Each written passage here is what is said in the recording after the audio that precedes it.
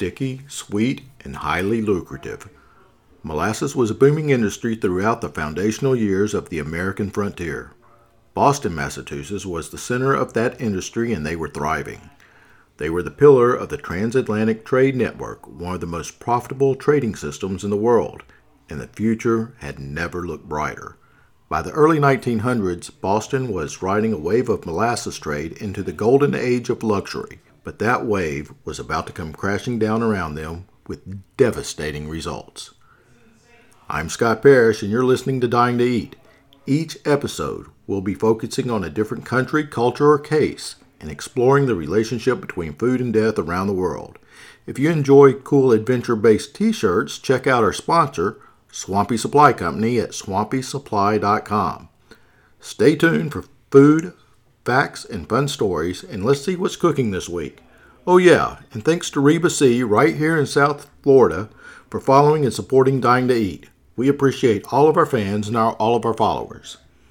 Sugar has been around since the beginning of human history, and records of people converting that sugar into molasses date back to the early 500 BCs.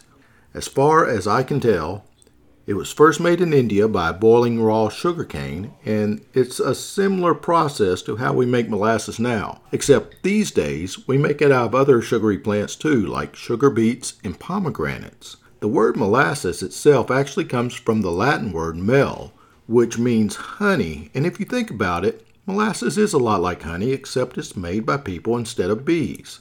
In fact, for as long as molasses has been around, we've been using it in a similar way to honey, mostly as a sweetener in our food. Of course, if you're a fan of rum, you'll know that molasses serves another important purpose, since it makes up the base for this sweet, spicy liqueur that pairs so well with a can of Coke.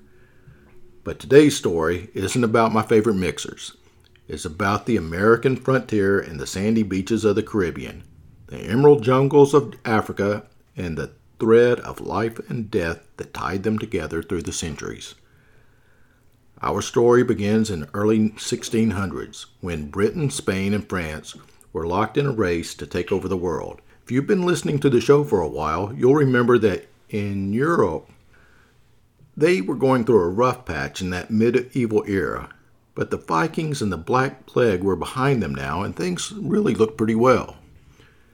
The population of most European countries were largely recovered. Shakespeare was at the height of his career, and coffee houses were starting to pop up all over the place, where people could meet to talk about news, politics, and the latest scientific discoveries.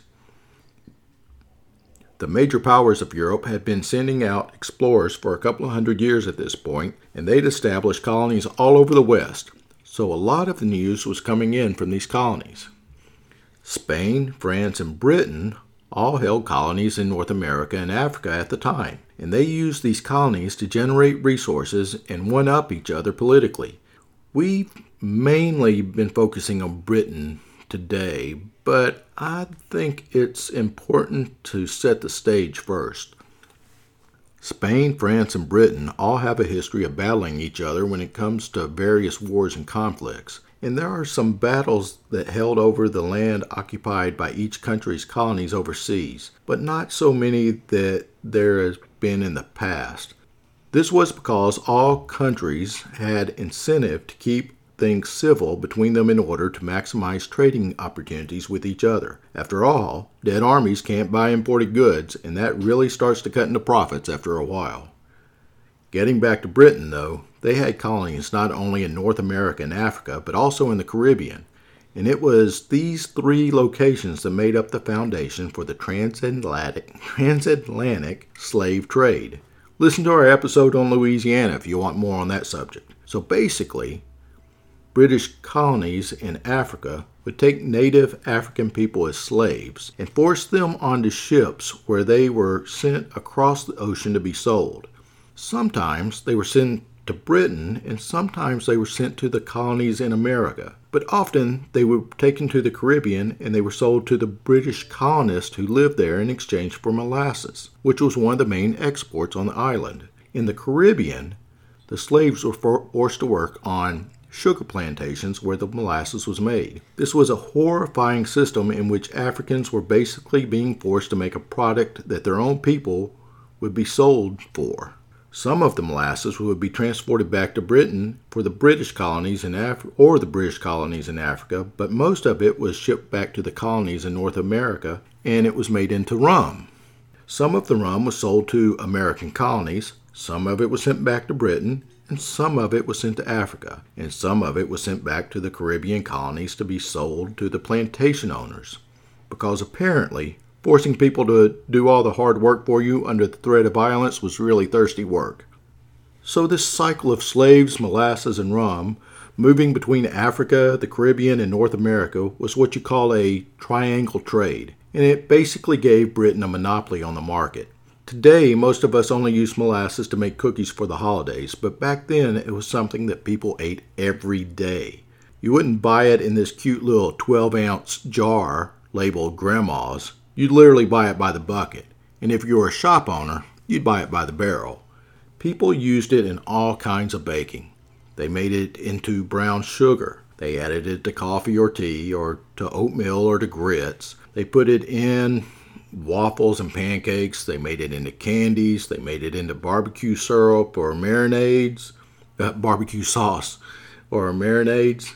Forgive me there on that, barbecue friends. And it was essential in making baked beans, which was a staple for British cuisine back in that day. Not to mention, rum was really starting to catch on with the Europeans, especially in the American colonies, and it was quickly growing into this massive industry. Now, I said before that Britain basically had a monopoly on the sugar industry, but that's not completely true. In fact, France also had colonies in the Caribbean, or the West Indies is what they were called back then, where they had sugar plantations. The French plantations competed with the British plantations, but they were at a disadvantage. You see, France wanted a piece of the molasses action, but there wasn't much of a market for molasses itself in France, and the French government was restricting the import of rum from the French colonies because they wanted to promote the trade of French brandy instead. The only reason the French molasses trade was able to function at all was because there was this huge demand for molasses in the American colonies, that they were buying so much of it that they could get it both from the French and the British if possible. The British plantation owners were basically swimming in money at this point, but it just wasn't enough for them. They wanted total control of the molasses market, and to do that, they needed the French colonists out of the way. So they petitioned the British Parliament to help them, and that was where the Molasses Act of 1733 came from. The Molasses Act was basically a tax the British government enforced on all of the molasses that came from non-British colonies. The tax was basically designed to destroy the business of the French sugar plantation owners, since they wouldn't be able to compete with the prices of the British plantations due to the heavy taxation, and it was extremely effective. Unfortunately, there were side effects.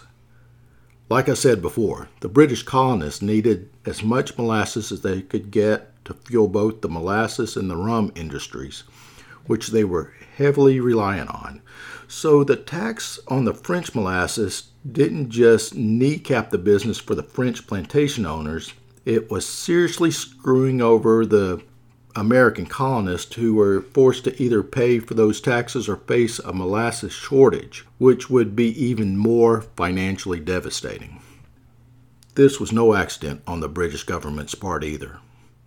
I actually found a quote from a member of the British Board of Trade talking about the tax, and I won't read it out because, when you get politicians involved, it gets pretty wordy. But basically what he said is he realized how damaging the tax would be to the American colonists. And he said that if the tax wouldn't destroy them financially, it would almost destroy them financially.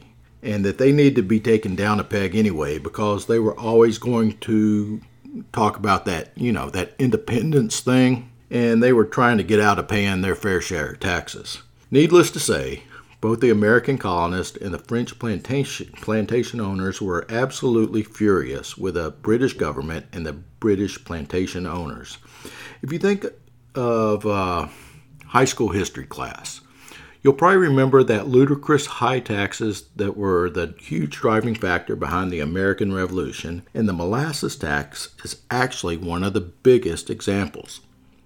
One historian put it this way: the tax threatened New England with ruin, struck a blow at the economic foundations of middle colonies, and at the time opened the way for the British West Indies. Now read into that, that's the British plantation owners, whom the continental colonists regarded as their worst enemies, to wax rich at the expense of their fellow subjects on the mainland. The American colonists were so angry about the molasses tax that they just started smuggling molasses in from the French colonies, and it evolved into this entire underground industry. The same historian that I quoted a second ago also went on to say, against the Molasses Act, Americans had only their smugglers to depend on, but those redoubtable gentry proved more than a match for the British. After a brief effort to enforce the act in Massachusetts in 1740, the English government tacitly accepted defeat, and the foreign molasses was smuggled into the northern colonies in an ever-increasing quantity. Thus, the New England merchants survived, but only by nullifying the Act of Parliament. It sounds totally crazy that early America was saved by an illegal molasses smuggling ring, but hey, sometimes truth is stranger than fiction. Speaking of early America, let's take this opportunity to zoom in on our map to Massachusetts, to this little place called Boston. Boston was founded by a group of English Puritans in 1630, and it quickly became the hub for politics, business, education, and religion in the New World. Throughout the first half of the 1700s, the city battled 6 different smallpox epidemics, a fire big enough to destroy 350 entire buildings, leveling a significant portion of the city, and the biggest earthquake on record to hit the northeastern U.S. Needless to say, it was a couple of rough decades, but the city rebuilt itself time and time again, and progress continued steadily forward. Boston was the location of many molasses processing plants and rum distilleries, so they hit especially hard by the Molasses Act of 1733. The ports were constantly filled with ships smuggling in molasses, to the point where the British government had to give up even trying to enforce the tax. But the people never forgot how they'd been treated, and the city served as the backdrop for the American Revolution in the latter half of that century. They suffered great losses, but like so many times before, they picked themselves up, dusted themselves off, and got back to work rebuilding, eventually regaining their reputation as the important center of culture and trade. Boston also had a really extensive railroad network, which reminds me of my dad joke. How do you find a lost train? You track it down. Every time I do that, I see Pete just scrunch up. But you know what? I love dad jokes. Anyway, the railroads brought in a lot of money and made life a lot more convenient. And that really helped the recovery after the Revolution. By 1830, Boston was booming, and it became the central hub for science education and the abolition of slavery. This was the Enlightenment era. The city was always buzzing with news and opinions and the latest pamphlets put out by philosophers and scientists. Things were going great until 1872, when they had another huge fire that left 65 acres of the city in ash, including a huge portion of the financial district. It was disastrous. But as well, they managed to rebuild and move on. Despite the setbacks, Boston was the place to be, and many Europeans began migrating to the city in the second half of the 1800s. Ireland was in the middle of the Great Potato Famine at the time, and people were desperate to escape the cruelty of the British government, so many of them set off for Boston. These people, mainly Irish Catholics, made up a large portion of the newcomers in Boston for decades. Boston, which had originally been mostly Protestant, slowly converted over to Catholicism, becoming more and more conservative as time passed. By the early 1900s, censorship became a widespread problem. Law enforcement officers were shutting down movies, theater shows, and even confiscating books because they were deemed too scandalous for polite society. It got to a point where advertisers started using the phrase "banned in Boston" to market anything that was even remotely related to something that was taboo because they knew that it would drum up public interest. By the late 1910s, things really got heated. In any big city, that you've got to have crime. There's so many people from so many different walks of life living side by side. You're going to have some desperate people, and you're going to have people that are just plain looking for trouble.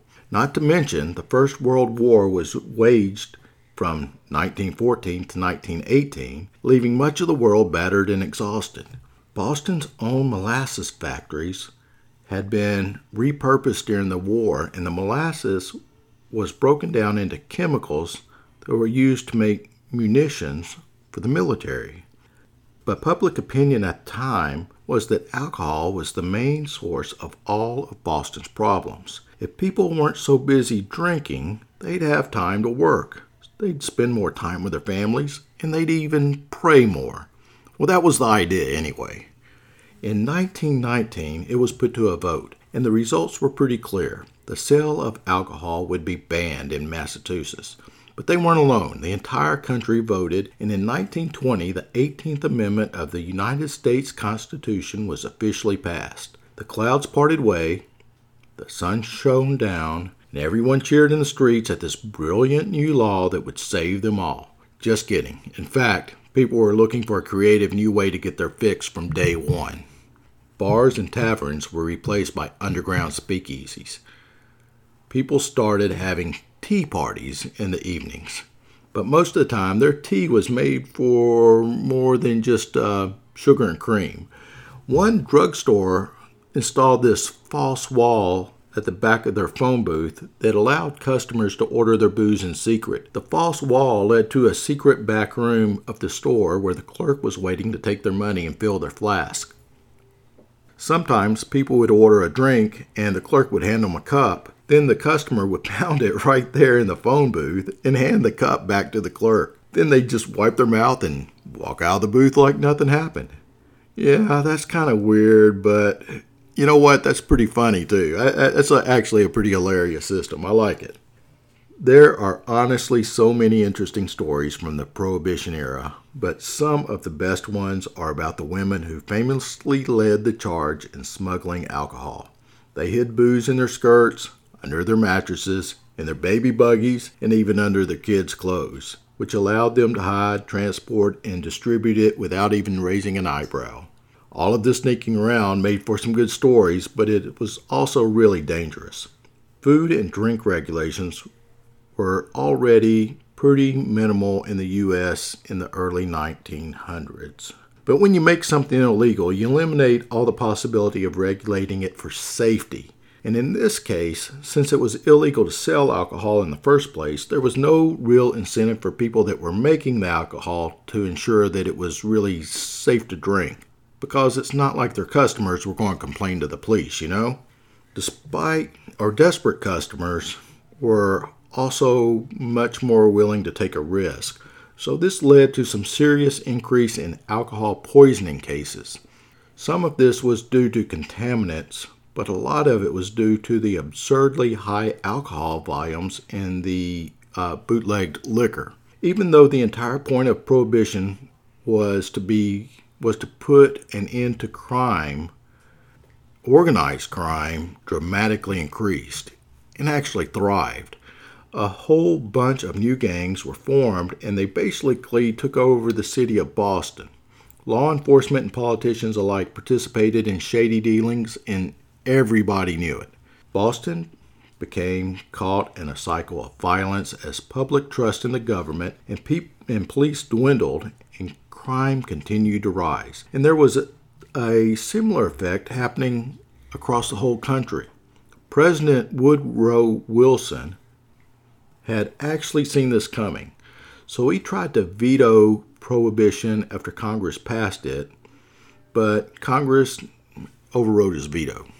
In 1933, Congress finally acknowledged that they had to address the situation, so they passed the 21st Amendment that repealed the 18th Amendment. In Boston, Prohibition came to an end December 5th, 1933 at exactly 5:32 p.m., and there were people partying in the streets. The distilleries came back to life, and the molasses industry, which had suffered seriously during the Prohibition, once it began to thrive. Prohibition wasn't the only notable event to hit Boston in January of 1919, though. On January 16th, it was announced that the 18th Amendment was passed, and you'd expect everyone to be talking about it, but the newspapers were still plastered with the shocking headlines from the tragedy that had struck the day before. January 15th had started like any other day. Boston's Northern End neighborhood was a bustling shipping port, one of the busiest parts of the city, and the streets were as lively as ever, full of people going about their business. One of the massive buildings lining the streets of the North End was the molasses factory owned by the U.S. Industrial Alcohol Company, whose advertisements proudly declared largest producer in the world. As the largest producer of industrial alcohol, their factory was even bigger than most of the sprawling buildings in the area, and it was filled with these absolutely humongous tanks full of molasses, which they distilled into the alcohol that they sold. One of the tanks had a problem for a while. Reportedly, it was made out of the wrong kind of steel, a kind that was prone to being brittle, and even if it were the right kind of steel, it wasn't thick enough to withstand the pressure that came from all of the packed-in molasses. So this thing leaked from the very first day that it was installed. The leak apparently got so bad that local children would come by the factory with buckets to fill up with free molasses. And the company got so many safety complaints, they eventually had no choice but to address the issue. Unfortunately, their fix was a little bit more interesting than what it should have been. What they did was they painted the whole thing brown to hide the leaks. Then, I know, isn't that ridiculous? Then the corporate America, way to go. When the tank finally burst, no amount of brown paint could hold back the tide. The burst released 2.3 million gallons of molasses all at once, and the stacked, upright design of the tank caused it to come rushing out at a 35-foot wave, moving at 35 miles an hour. The molasses instantly covered everything in sight, and when the hot molasses comes to meet cold air, you know what happens? It turns into a sticky, sweet cement. Over 150 people and a whole bunch of horses were caught in the tidal wave. 21 people died, either from injuries, burns, or asphyxiation. Buildings, cars, and even streets themselves were completely destroyed. Looking at the black and white photographs of the wreckage, the whole scene was completely indistinguishable from some kind of natural disaster that looked like a hurricane or a tsunami. The black goo that covered the entire area was several feet deep in some places and had to be seeped into the harbor, spreading across the water like black ink. The Great Molasses Flood of 1919 took months to clean up, and the entire neighborhood smelled like molasses for decades. Supposedly, if you go there on a hot day, you can even smell it today. The damage of the flood caused really can't be overstated, and everyone knew that it had been caused by the negligence of the factory. So there was a whole line of angry business owners waiting to sue the U.S. Industrial Alcohol Company. There were so many of them that they ended up combining lawsuits, and this case actually set the precedence in American history. It paved the way for all future class action lawsuits. Prior to this case, it wasn't very common to have witness testimonies in court. But there were plenty of people that had something to say about a leaky molasses tank and their experiences with the factory's working conditions. Because of this, the case also started public conversations about worker safety, and it's the reason engineers and architects have to keep records today of their work. By this time, Boston had a 300-year history in the molasses industry. Molasses has a long and troubled history, but it certainly survived the test of time as a holiday favorite.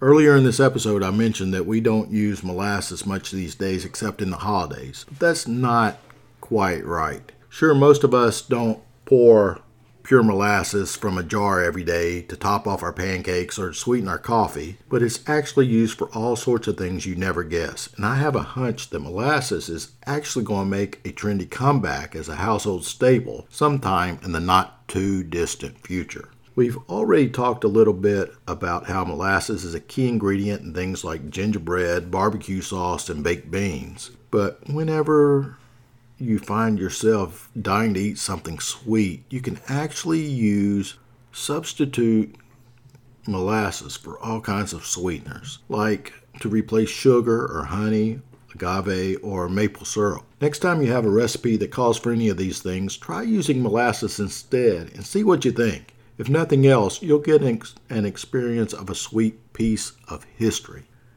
Blackstrap molasses, which is a super concentrated kind of molasses, is actually starting to catch on as a trendy supplement right now because it has a whole bunch of health benefits you can't get from refined sugar. It contains all sorts of vitamins and minerals like magnesium, potassium, iron, calcium, and vitamin B6 to name a few. It also has some anti-inflammatory properties, so mixing a little in your tea can apparently help with headaches or tummy aches, or even arthritis. Although remember, I'm not a doctor. I'm not trying to tell you what you have to put in your body. Always worth a shot to add something in to try something new though, right? Even though it's a healthier substitute for regular processed sugar, molasses still has a pretty high sugar content. So there are probably healthier ways to get these benefits, like eating vegetables and fruits. But they say, a spoonful of sugar helps the medicine go down, so maybe molasses could do that too. If you're trying to watch your sugar intake though, there's plenty of cool things you can do with molasses other than to eat it. Alright, think about this. For example, if you have frizzy hair, you can mix it with warm water and use it as a rinse. And for dry hair, you can mix it with some coconut milk and make a hydrating mask. You just want to be sure that you wash it all out when you're done, or you're going to be left with a little stickiness. Hey, by the way, it's great for your skin too. And I have it on good authority that it makes an excellent face wash if you mix it with a little water and turmeric. You can even use molasses around the house. If you're ever up for a science experiment, take a piece of rusty metal and put it in a container. Then fill the container with 1 part molasses mixed with 5 parts of water. Make sure that the whole piece of metal is covered in the stuff and then let it sit for a couple of weeks. Now it takes a while, but when you take the metal out and you wash it, the rust should be completely gone. I will warn you though, that you'll want to keep it in an airtight container and use a pair of gloves for this experiment because, as you might expect, wet molasses tends to mold after a while. That being said, molasses definitely makes a better gardening solution than rust remover. A lot of people add it to their garden beds or their compost piles because it promotes the growth of microorganisms in the soil, which helps your plants grow. Still, you may be better off using wood chips or organic fertilizers or regular compost. If you're going to use molasses as plant food, you're way better off using it on your indoor plants because outdoor gardens are much better at self-regulating, and a light rain could wash away your topsoil additives like molasses. In fact, if you happen to live in a place where it's legal, I've heard it's an excellent soil enhancer for growing cannabis. Allegedly. Let me know. Sweets, skincare, and science experiments aside, I was surprised to find out how many industrial uses molasses has. Sometimes it gets added to crop fertilizers or cattle feeds because of the vitamins and the high sugar content. But it can also be broken down into a ton of different ingredients that get made into all sorts of things. Things like yeast and citric acid that usually get added to other processed foods that we eat every day. But also things like ethanol, butane, acetone, and industrial alcohol. It can even be used as a component in cement.